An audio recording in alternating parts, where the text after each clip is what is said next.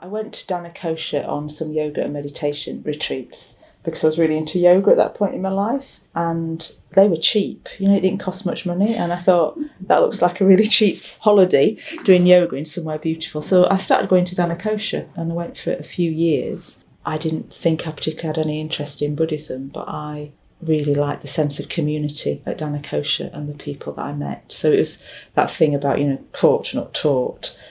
So I went there for quite a few years, just doing yoga and meditation retreats. Didn't like puja stuff, just liked people and community.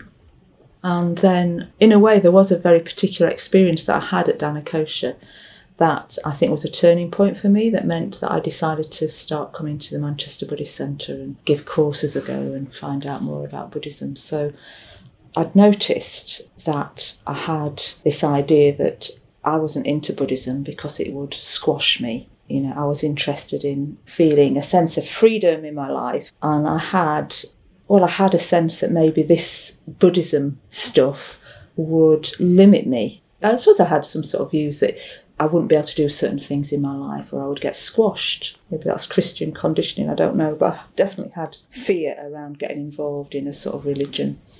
So I remember feeling, well, this is all really nice and I like these people, but, I'm not going any further with this. And then I had this experience at Danakosha. There's a sort of stream coming down the side, isn't there? That's sort of those deep ravines and sheer rocks. And there's this very powerful stream comes down the side of Danakosha. On one of my retreats there, I was sort of looking at that stream and I thought, maybe I've got it wrong. Maybe there's something about we need, or I need, some sort of channel in my life to sort of let my energies flow into really strongly. So I thought, oh, wow, it's amazing, isn't it? When there's a channel, the water's coming down this stream through the rocks. It's very powerful.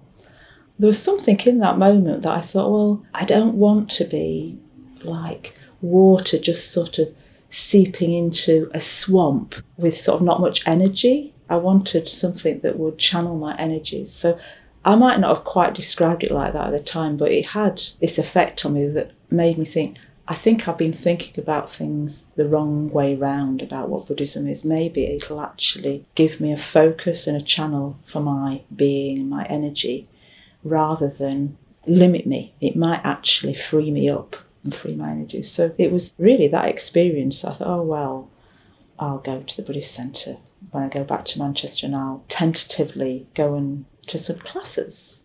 And that's what I did.